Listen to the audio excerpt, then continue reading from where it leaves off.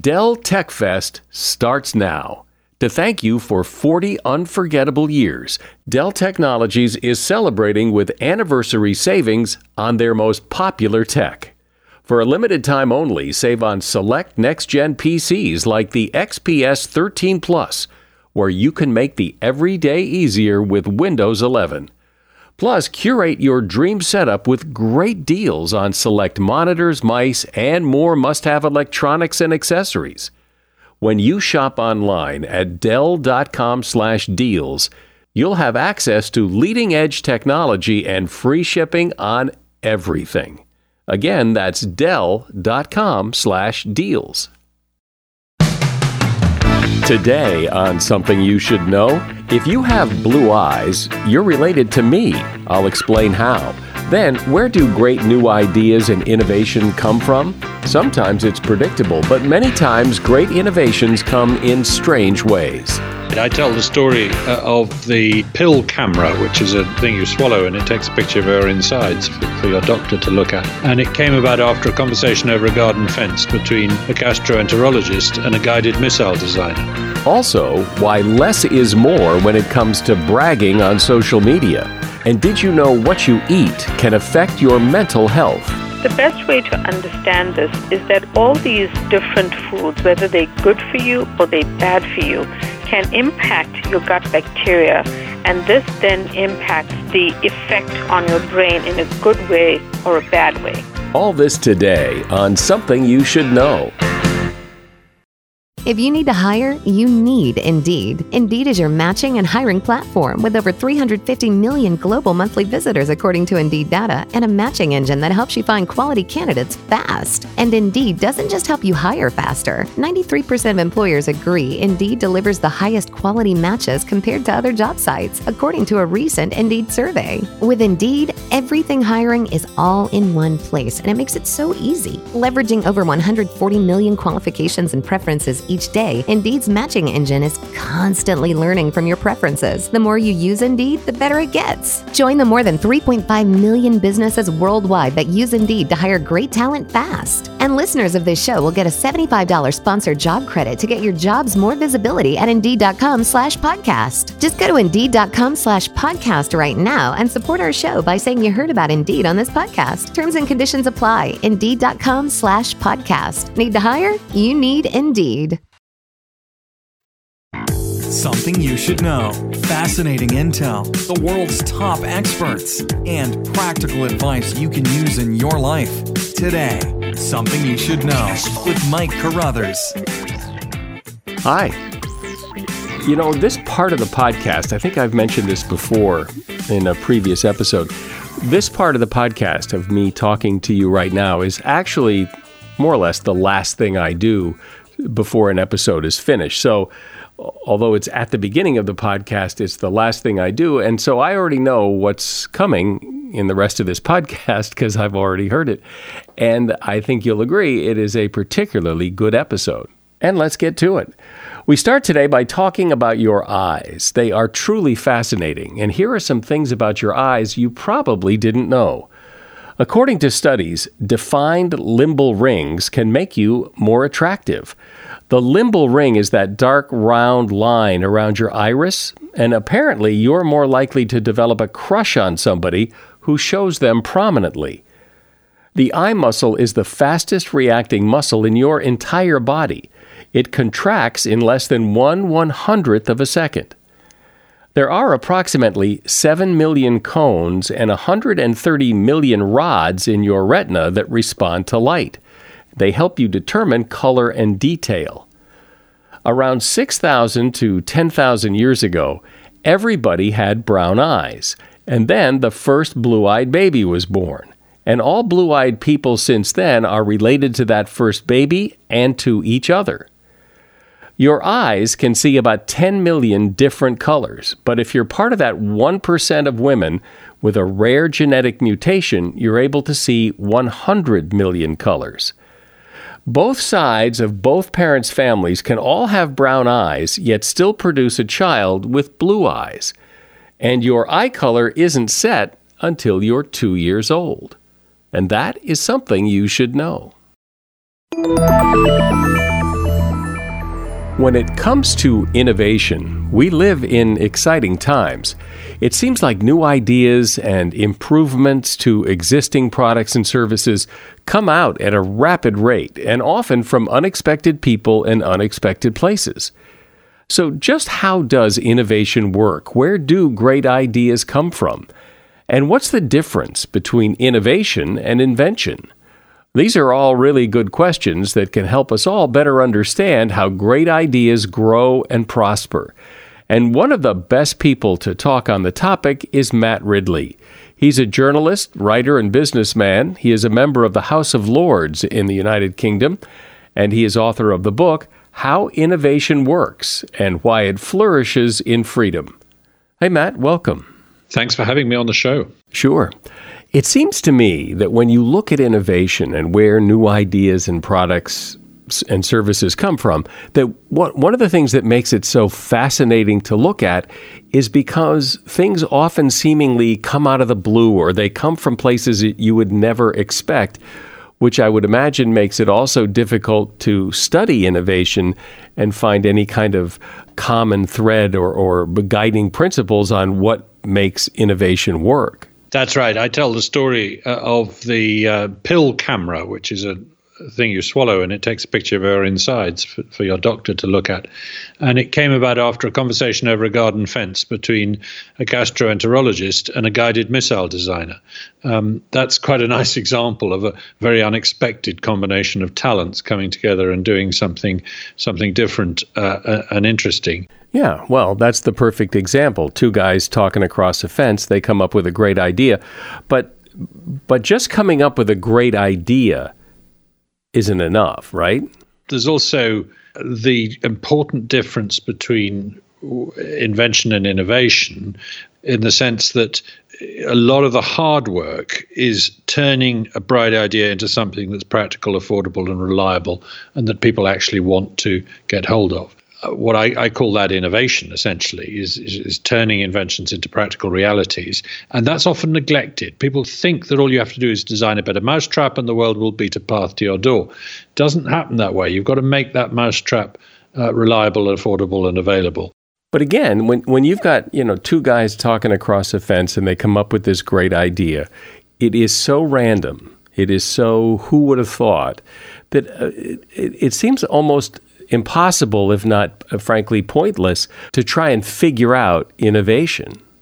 It's not that random. I mean, after all, it happens a heck of a lot more in Silicon Valley than it does in the middle of Central Africa or somewhere like that. And 1,000 years ago, it happened a lot more in the Yangtze Valley than in the Silicon Valley.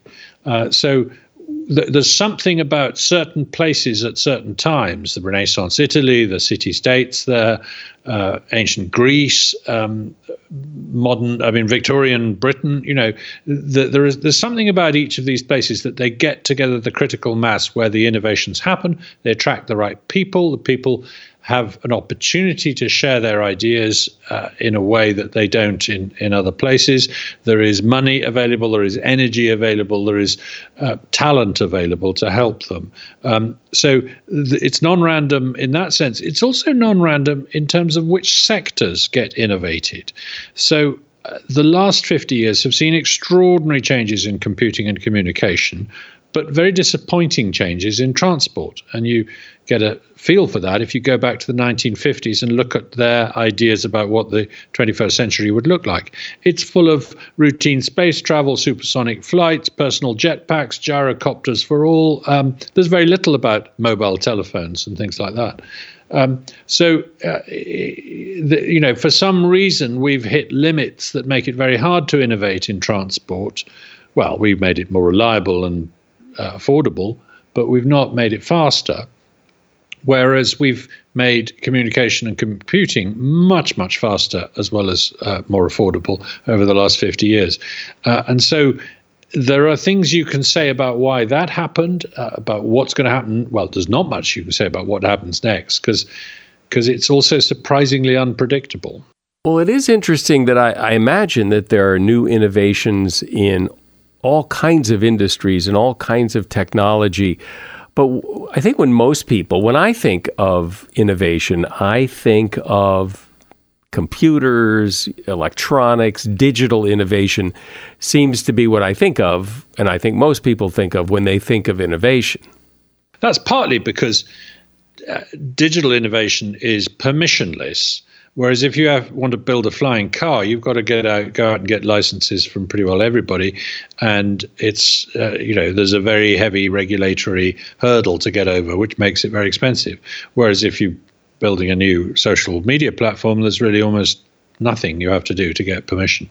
Is the point of talking about innovation, writing books about innovation, to just shine a light on it that, ooh, isn't this interesting? Or is it to come up with a recipe? I'm more interested in the former. I just think innovation itself is a very interesting topic. It's the reason we are living lives of extraordinary prosperity compared to our ancestors. It's the reason we have technology and rabbits and rocks don't have technology. It's one of the huge themes of the modern world. And so I just want to understand it. But I deliberately set out to do something rather sort of bottom up here. In other words, to tell stories about innovation, about many, many different kinds of innovations, high-tech ones, low-tech ones, no-tech ones, virtual ones, and all these kind of things, and then see if there were common themes. So to let the evidence speak for itself, rather than sort of go in with a theory and try and make the evidence fit my theory. And so what are some of those common threads? What do you, when you look at different things being invented and innovated, what do you see that they have in common? There's a really interesting phenomenon called simultaneous invention, whereby the thermometer was invented by 4 different people independently around the same time. The light bulb was invented by 21 different people independently in the 1870s. The search engine was invented by hundreds of different people independently in the early 1990s.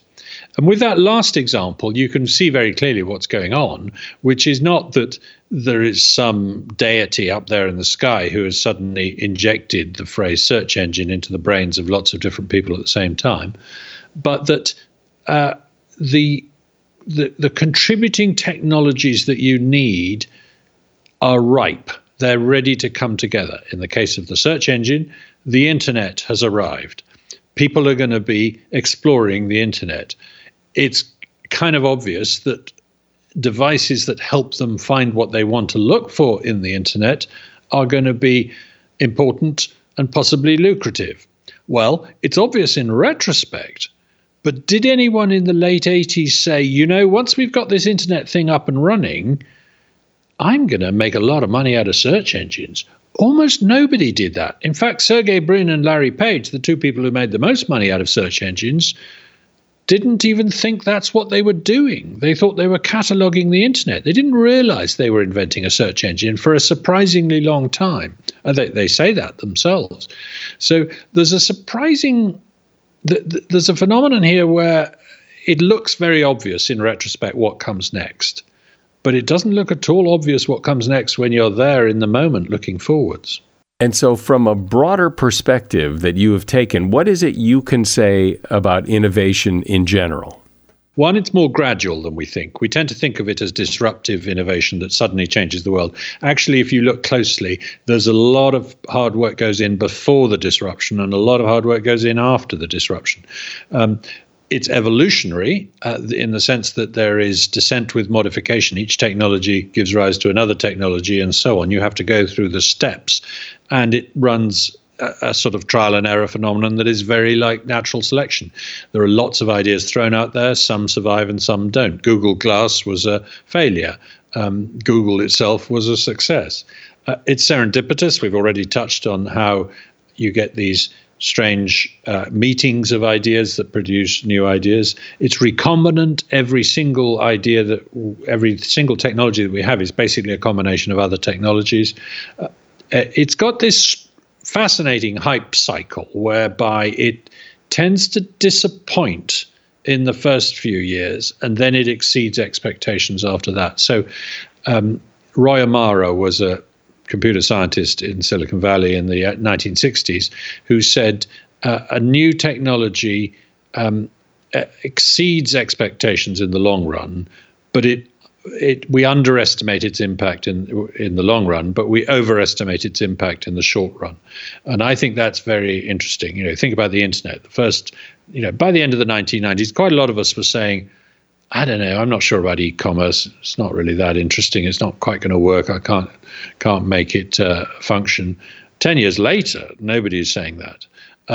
So there's a sort of takeoff phenomenon that is quite important. We're talking about innovation and where it comes from, and we're talking with Matt Ridley. He's author of the book, How Innovation Works and Why It Flourishes in Freedom. Hi there. Sorry for the interruption, but are you enjoying this show on Google Podcasts? You should know that the Google Podcasts app is going away this spring. That's right, going away, gone as in no longer available. You can still enjoy this show elsewhere though. Try out Spotify or Amazon Music, or maybe TuneIn is more your style. Whatever app you switch to, be sure to follow so you never miss the next episode. And thanks for listening, wherever you listen. So, Matt, when you say that innovation has this kind of false start where people overhype it and it's a kind of a disappointment, does that tend to be typically more digital kinds of innovation? It seems like if you invent a better mousetrap, it's either going to work or it doesn't. It's not going to get better. This is it. Well, no, I don't think you're right there, because what you're talking about is the mousetrap having already been invented and someone coming along and inventing a better one. That's quite late. That's sort of mature technology. But if you think about something like genomics, okay, pretty well exactly 20 years ago, a month ago, 20 years ago, Bill Clinton and Tony Blair did a joint press conference to announce the sequencing of the first human genome. And if you read their speeches from that day, they are extraordinarily utopian. They say this is the beginning of the end of disease. This is when we start to cure cancer. This is the most important breakthrough in all of human history. In the long run, I think they're going to be right. But if you think about what genomics has delivered in terms of new medicines today, it's pretty disappointing. And that's not an electronic technology. Another example is aeroplanes.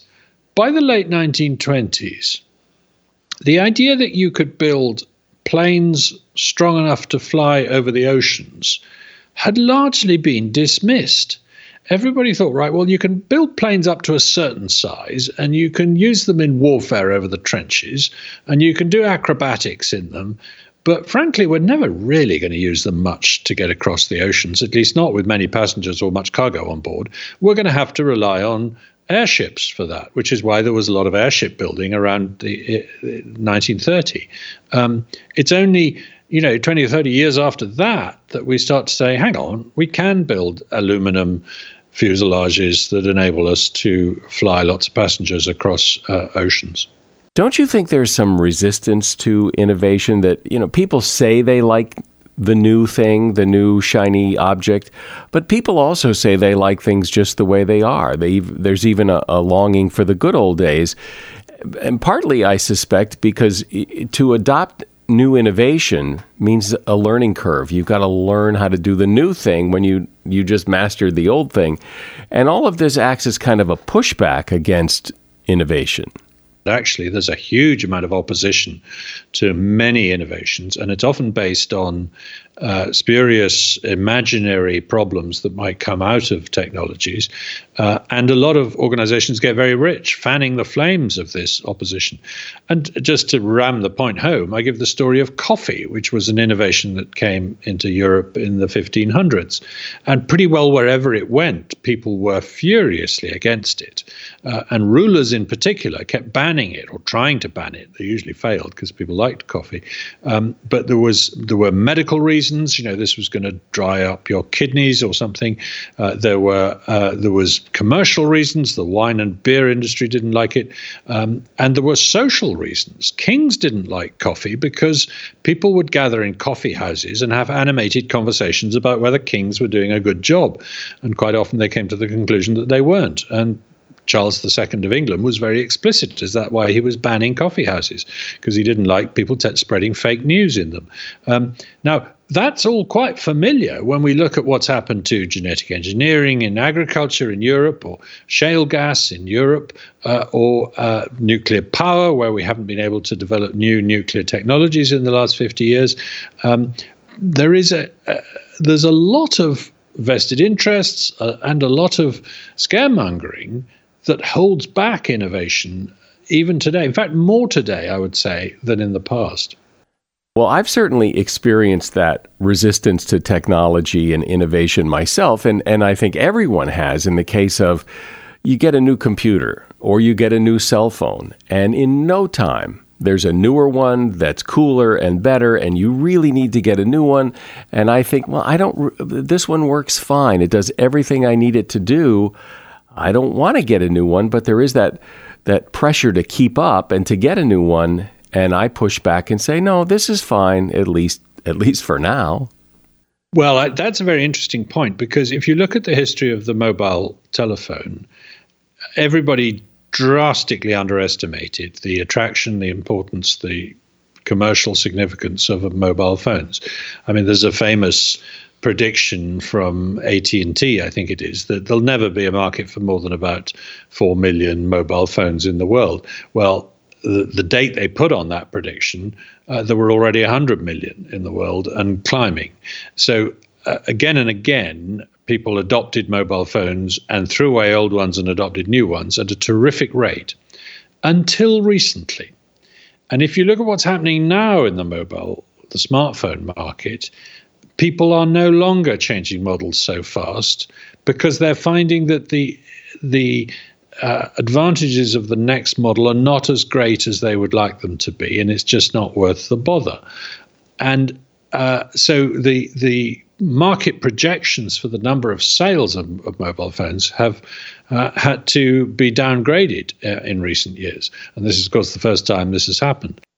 Yeah, well, I think that's true for a lot of innovation, especially incremental innovation, because, yeah, you can make the phone a little better, you can make the computer a little better, but you have to weigh that against the huge hassle it is.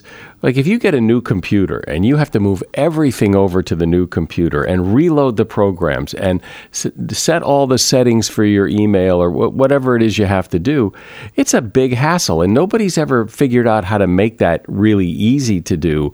So that's a big pushback, I think, to innovation. Well, I think one of the reasons for that is because people want to keep you trapped on their own systems. I mean, I migrated from Microsoft-based computers to Apple-based computers about 10 years ago, and I was very, very nervous about doing so, and I wasn't sure I was doing the right thing. And to start with, oh gosh, this is confusing. But quite quickly, I found actually that I preferred the Mac-based system. It's sort of more intuitive. So it can be done, but you're right. There's a big transactional hurdle there in changing, and very few people have a vested interest in making that easier for you or me to do. One of the things that's always interested me about innovation is that you would think, well, maybe you wouldn't think, but I would think that if somebody comes up with the next big thing, that there's something special about that person or that group of people, that they'll likely come up with more next big things, but they almost never do. Microsoft came out with what they came out with, but then they kind of fell behind. Apple kind of took off, and we haven't seen any big, huge, the next personal computer kind of innovation from Microsoft. And maybe it's because they're very vested in their old big thing and want to keep that going. But it does seem to strike like lightning in terms of where it comes from. That's absolutely right. And the reason for that is because success breeds size, and size breeds complacency and vested interest in the status quo and a general tendency not to be innovative. So Nokia became the biggest mobile phone company out of nowhere, but then Nokia was so invested in voice that it didn't really see the data revolution, the mobile data revolution coming, and it was blown out of the water by basically Apple and others. And Kodak didn't invent digital photography. Actually, it did invent it. It just didn't see the point of it because it didn't want to cannibalize its own business in film. And as you say, Amazon invented online retail and has been spectacularly successful and has all sorts of devices to keep being an innovative company. And Jeff Bezos's ethos of you have to swing a lot and miss in order to occasionally succeed is an important part of that. But there will come a time when Amazon is a great big clunky dinosaur and somebody else eats its lunch. One of the interesting things about innovation to me, and you touched on it in the beginning of our conversation, is the difference between invention and innovation. That for an innovation to really work and take hold and get people excited, you have to sell it because, if it's a brand new product and we've lived this long without it, you're going to have to really convince me to buy it because I really somehow need it. I haven't needed it till now. That's exactly right. No, I mean, and this is the point about the difference between invention and innovation is that the innovator knows that he's got to go out there and sell the product, and he's got to get it into a form where people want it. So where Edison was so brilliant is that he saw the need to do the hard grind of turning the pretty good prototype into the very good model. Henry Ford was the same. These guys were innovators, not inventors. And you're right, marketing is a big part of that. And it has resulted in us missing out on some very good technologies because the inventors didn't know how to market them or sell them. Well, I find it so interesting, as you discussed, that we have this love-hate relationship with innovation, that we like things the way they are. We resist the new thing until we stop resisting the new thing. Then we love the new thing, and then we resist the next new thing. And it's this resistance and giving in and adopting and then resisting again that is so fascinating. Matt Ridley has been my guest. He is a journalist, a writer, a businessman, a member of the House of Lords in the United Kingdom, and he is author of the book, How Innovation Works and Why It Flourishes in Freedom. You'll find a link to his book at Amazon in the show notes. Thank you, Matt. Appreciate you being here. Thank you, Michael. I've really enjoyed the conversation and some very good points that you've made too. We all know that food can affect your physical health, but it also seems that your mental health is also affected by your diet. How you think, the mood you're in can all be influenced by what you eat or don't eat. That's according to Uma Naidoo. She's a board-certified psychiatrist and director of nutritional and lifestyle psychiatry at Mass General Hospital. She's author of the book, This Is Your Brain on Food. Hi, Doctor. Thank you so much, Mike. It's lovely to be here. So explain what's going on here, because I don't think people generally think about this, about how I eat can affect my mind and my mood and how I think. So explain it, if you would. Thanks, Mike. I think it's a great question because most people know how to eat to lower their cholesterol or how to worry about hypertension. But many people don't think about the fact that food also can impact mood and mental health and actually several conditions. And the reason for that is there's a real connection between the gut and the brain. And by understanding that, people then understand that what we eat does ultimately impact our emotional state. Well, I think it's hard for people to imagine that whatever food you choose, some great food to eat like, I don't know, blueberries, that if I eat some blueberries, somehow that's going to improve my mood or change the way I view the world. It seems far-fetched. So you're absolutely right, Mike. Eating a little handful of blueberries is not going to immediately make you feel better, and that is because the positive impact of these healthy foods that have things like antioxidants and other good nutrients don't work immediately, but they start to do things like heal your gut bacteria. They start to improve your emotional state over time. An interesting thing to mention here is that when we don't eat good foods, we may say we enjoy ice cream. I'm not saying you shouldn't eat ice cream, just have it less often, not every night. But when you eat ice cream, you may have a really good feeling. The truth is that feeling is very real. It is the ongoing and more lasting effect that is negative for your brain. So I think that sometimes we feel a little trapped by this because we think that if we eat something good, something bad for us, supposedly, as the doctors say, we have a good feeling, so that doesn't make sense. The best way to understand this is that all these different foods, whether they're good for you or they're bad for you, can impact your gut bacteria, and this then impacts the effect on your brain in a good way or a bad way. Another thing to say is that when you eat a food that is more fun but less healthy, it kind of gives you a good feeling, but it's very short-lived. It's much more the long-term effect that we worry about as doctors. And generally speaking, is what people think of as a, quote, healthy diet, is that what is a good mental health diet? Some of the principles are the same, but what I tried to do is really look at the research around specific foods that were linked to specific mental health conditions. And what I found is that there was, not only from my clinical work, but there is not a lot of research to back up some of these interesting foods. So a lot of people may know things like eating omega-3 fatty acids in fatty fish like salmon are good for you because they are good brain food ingredients. But it goes beyond just those healthy so-called foods. There's a lot more to it, and a lot of the nuance is around the foods that may negatively impact you because by disrupting the microbiome and feeding the bad bugs in our gut, what happens is inflammation can get set up, and that can lead to problems with your mental health conditions. So it's what I hope people will understand is that there's more to it than just a few healthy foods. I think the second thing to mention there as well, Mike, is that many doctors tell you to eat a salad or to eat more fruits and vegetables, but they don't often explain why. And the biggest issue is that those foods, beans, nuts, legumes, seeds, fruit, and vegetables have fiber. They have natural fiber. And the fiber actually fuels our gut balance in a good direction.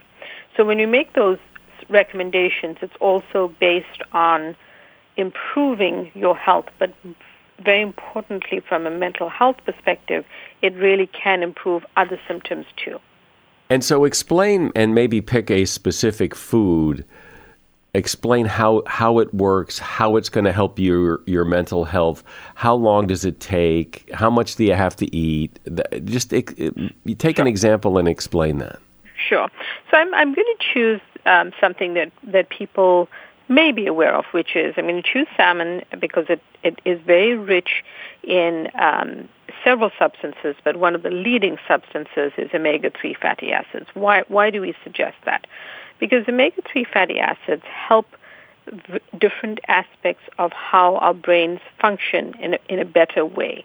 They reduce inflammation, they have a rich antioxidant effect, and they help ultimately to lower anxiety and improve mood. And research studies in human subjects have shown this quite in a repeated fashion. And so you might eat, 1 to 2 servings of salmon, which is about a 4 to 6 ounce fillet, healthily prepared, at least, say, twice a week. And that is a source of a good lean protein for you. Well, the richness of how you are feeding your brain with omega-3 fatty acids is part of a regular healthy diet as well, because there are nutrients in everything that you eat that can either work for you or against you. So something with high sugars will work against you.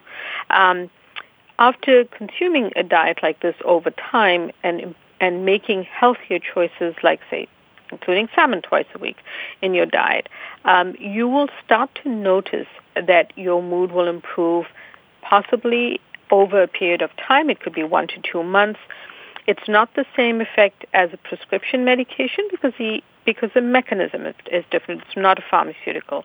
Food is really meant to be an additional strategy that people can use. They should not be using, eating salmon only if they are severely depressed and suicidal. It's that then in that case it would be something they can do as well as seeing a doctor for medication.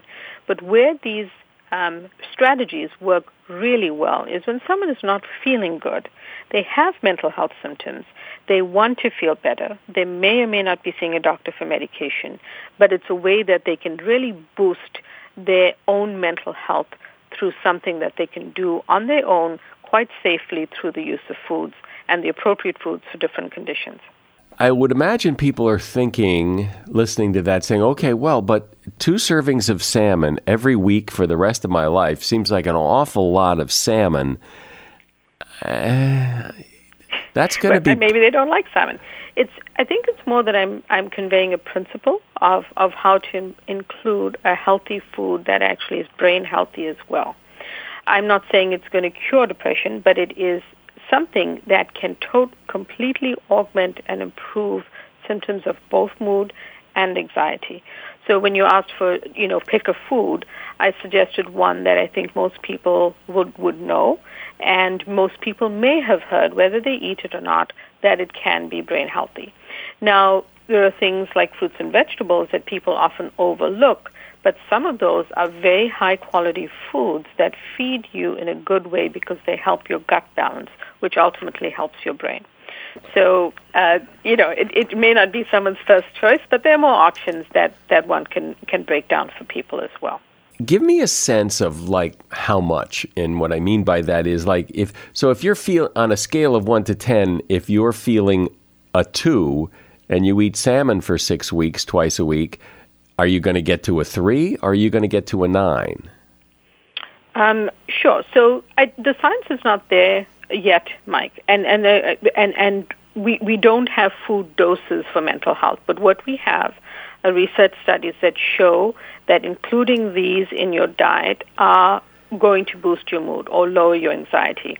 And it is difficult to capture this type of information in a nutritional science or nutrition epidemiology study because many of these use questionnaires and they rely on people letting us know what they ate. So unlike, say, a test for fluoxetine, which is Prozac, which can be done in a lab, which can be done through a capsule, food is quite different. So there's a lot of evidence behind people eating these and showing improvement on mood scales, on anxiety scales. For example, a study of medical students done many years ago looked at giving them omega-3 fatty acids and a real lowering of the anxiety levels. So I would be leading you astray if I said, well, it's 2 ounces of something, but there are general guidelines that we provide as part of a nutritional psychiatry treatment plan for people, and it's highly individualized because everyone's gut is so unique. Yeah. Is it the case that these foods that you're talking about, and I want to get into more specifics in a minute, but these foods you're talking about, these are good for your mental health. Are there foods that are bad for your mental health, or are they just bad in the sense that if you eat those, you're not going to be eating these, and therefore that's not so great? But are there foods that have been proven to actually turn your mood sour? Yes, there are. And what I've done is looked at different mental health conditions and tried to provide people with actual lists of foods they should, what I call them is foods to embrace and foods to avoid. So, for example, people don't realize that cured meats, things like bacon, salami, sausage, and other cured meats have nitrates in them. And nitrates have actually been shown to worsen mood. And, they may be taking something in a sandwich to work every day, and, they may not realize that if they're struggling with their mood, this could, in fact, be worsening it. So there are actually more things beyond, the things that we know as general health principles, like fried foods, for example, that we should be eating in moderation or try to avoid for certain health conditions, that we know there's a general health principle. So there are some of those, but there are also very specific things that people should be avoiding because they drive mental health symptoms in the wrong direction, depending on the condition. So in addition to processed meat, what else? Yeah. in terms of depression, nitrates is one of them. Then, we get we have artificial sweeteners, which have been shown to be problematic and worsen things like mood as well as anxiety. And so there are a couple that, we suggest that if you really have a sweet tooth and it's hard for you to give that up, to try those. One of them is erythritol and the other is stevia. But in general, a lot of the everyday sweeteners that we get have been shown to be on multiple levels not helpful. Things, in anxiety, things like moderating, there have been studies that have shown that avoiding gluten actually, beyond individuals who just have celiac disease, is actually helpful for people with anxiety. And then, there are things like glutamate in certain foods, so MSG, as people know it, has been linked to worsening symptoms of PTSD. So, I think that when people put the specifics together with symptoms they might be having, that they would understand the things to avoid a little bit better. Is there a general diet prescription, or is everybody if you're not having mental health symptoms, if you're not overly concerned that you're depressed or whatever, is there just a general maintenance diet that is recommended? So that's a great question, and even though it is highly personalized because each person's symptoms can be quite different, what I do like to suggest to people is a generalized healthy diet, and always including a treat day of the week. And so the way that I say that to individuals is whether it's pizza, ice cream, or your favorite food that is somewhat unhealthy, make sure that you enjoy that at least once a week in moderation, using appropriate portion control, but enjoy it. And start to correct your healthy diet by the very next meal. And healthy foods to include are the basic principles, which include lean proteins, well-sourced proteins, fruit, vegetables, beans, nuts, seeds, legumes, prebiotics, and probiotics, all of which will really help you in the best direction forward. But it's not just mental health. My focus is mental health because I'm a nutritional psychiatrist, but the truth is, by embracing those foods and that type of diet, it's going to lower things like inflammation in your body. Inflammation is linked to mental health conditions, but it's also linked to several other disorders in the body.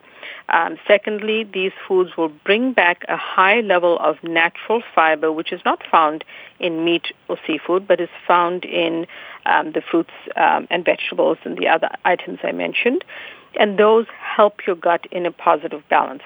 By doing that, again, you are helping every other condition that could be inflammatory in your body. And then the third thing is that there are also antioxidants in these foods, which are going to help your brain and help your body. And fourthly, there are also an innumerable number of nutrients, vitamins, minerals, and especially phytonutrients, of which I think at last count there were 25,000 in different foods. So every food that you consume that is generally a healthy food has so many more ingredients that are healthy for you. Most importantly to me is that it is going to improve your mental health symptoms. If you follow a generalized healthy plan, include a treat day so you don't feel deprived, and then, you might also help other conditions in your body. An example of that, Mike, is someone during COVID who is a businessman, a patient of mine, who noticed that by not traveling as much, eating in airports, eating fast food, and having to be confined at home, had a skin rash. So he has mental health symptoms which are improving, but he also had a skin rash which had started at the beginning of COVID, and he really didn't have a chance to see a dermatologist. Just by eating at home, eating home-prepared meals, eating more healthy foods than fast foods, restaurants, on the go, and drinking less alcohol, because he also admitted that when he was traveling, he was so stressed and his sleep was always disrupted that he needed a glass of wine to go to bed. He noticed that the skin rash improved. So this was an example of inflammation being set up in his body that was probably largely related to the diet that he was consuming. And it improved, as COVID has continued, that rash has now gone away. So I think that, there are more than one example of this type of thing that I've seen in my practice, and I would just therefore encourage people, if they can, to start to move toward a healthier diet, because the diet that is called the SAD diet, the Standard American Diet, is mostly full of unhealthy ingredients for our brains. Are there any foods beyond just the standard prescription of eating a healthy diet and what you've talked about so far, but are there any like real standout foods, like if you do anything, at least eat blueberries, or at least, is there anything like that? Sure. So blueberries is definitely a good one, but where I go to with this is actually to spices, because spices are calorie-free, salt-free, easy to add flavor to your food, and easy to transport for people who travel. And some of the best spices that have been shown to actually have a positive mental health effect, as well as other physical health effects, are things like turmeric. And the trick with turmeric, which is a spice that, if someone doesn't cook with it, they can add it to a smoothie, they can add it to a soup and still get the benefit. Studies have shown that a quarter teaspoon a day is all that you need, but the trick is that to make it more effective, you always add a pinch of black pepper, because that makes the active ingredient in turmeric more active. So I say, if there's one tip you take with you, because it will help so many different conditions in your body, but it really impacts anxiety and depression in the brain. That would be something that people may be taking it for inflammation, but not know that. So foods like that have spices, and there are other spices that have actually stuck out in terms of their positive benefit for mental health as well. So while clearly diet is not a first aid approach to mental health problems, it's good to know that what you eat, what you don't eat, can really have an impact on your mood, especially now, I think, with people being stuck at home and not going out much, maybe being lonely and anxious, that this is another arrow in the quiver to help stabilize mood. My guest has been Uma Naidoo. She is a board-certified psychiatrist, and the name of her book is This Is Your Brain on Food. And you'll find a link to that book at Amazon in the show notes. Thank you for being here, Doctor. Thank you so much, Mike. It was a pleasure to talk to you. Social media allows anyone to tell the world about their latest accomplishment. But does the world really care? Well, not as much as we like to think. In fact, self-promotion on social media often backfires. In an article in the journal Psychological Science, the humble brag is often not well received by others. Posting a photo of your brand new car on Facebook or bragging about your promotion to coworkers not only doesn't get the reaction you might think, it gets the opposite reaction. Think about it yourself. You've probably experienced emotions other than pure joy when you're on the receiving end of someone else's self-promotion. Yet when we engage in self-promotion ourselves, we tend to overestimate others' positive reactions and underestimate their negative ones. The idea that by telling others about our accomplishments we improve how people view us might seem right, but in fact it often has the opposite effect. And that is something you should know. And oddly, after saying what I just said, I'm going to engage in some self-promotion. You've heard a lot of interesting things in this episode of the podcast, and I'm sure there's someone you know that would find it interesting as well. So please share this podcast with a friend. I'm Mike Carruthers. Thanks for listening today to Something You Should Know. No matter what moves you made last year, TurboTax experts make them count. Did you maybe buy a second property to rent out? That's a move. Did you go back to school to get your degree? That, too, is a move, a smart move. Did you commute to work across state lines? You see, that's a move. Did you relocate for a fresh start? Well, that's the definition of a move. Maybe you moved into a houseboat instead of a house. Or perhaps you crushed it in the stock market in 2023. TurboTax experts make all your moves count. Getting you every credit and deduction you deserve, filing with 100% accuracy, and getting your max refund guaranteed. Switch to TurboTax, make your moves, and they will make them count. See guarantee details at turbotax.com/guarantees. Experts only available with TurboTax Live. Movies, TV shows, books, podcasts, and more. It's What Women Binge with Melissa Joan Hart and her friend Amanda Lee. We have Lauren Bosworth with us. Yay! The Hills. So what is like your number one question from fans? The primary question I still get asked was, "What is it real?" In 2024, to me, is a surprising question to get because I feel like everybody has been through the reality TV gauntlet at this point. What Women Binge, wherever you listen.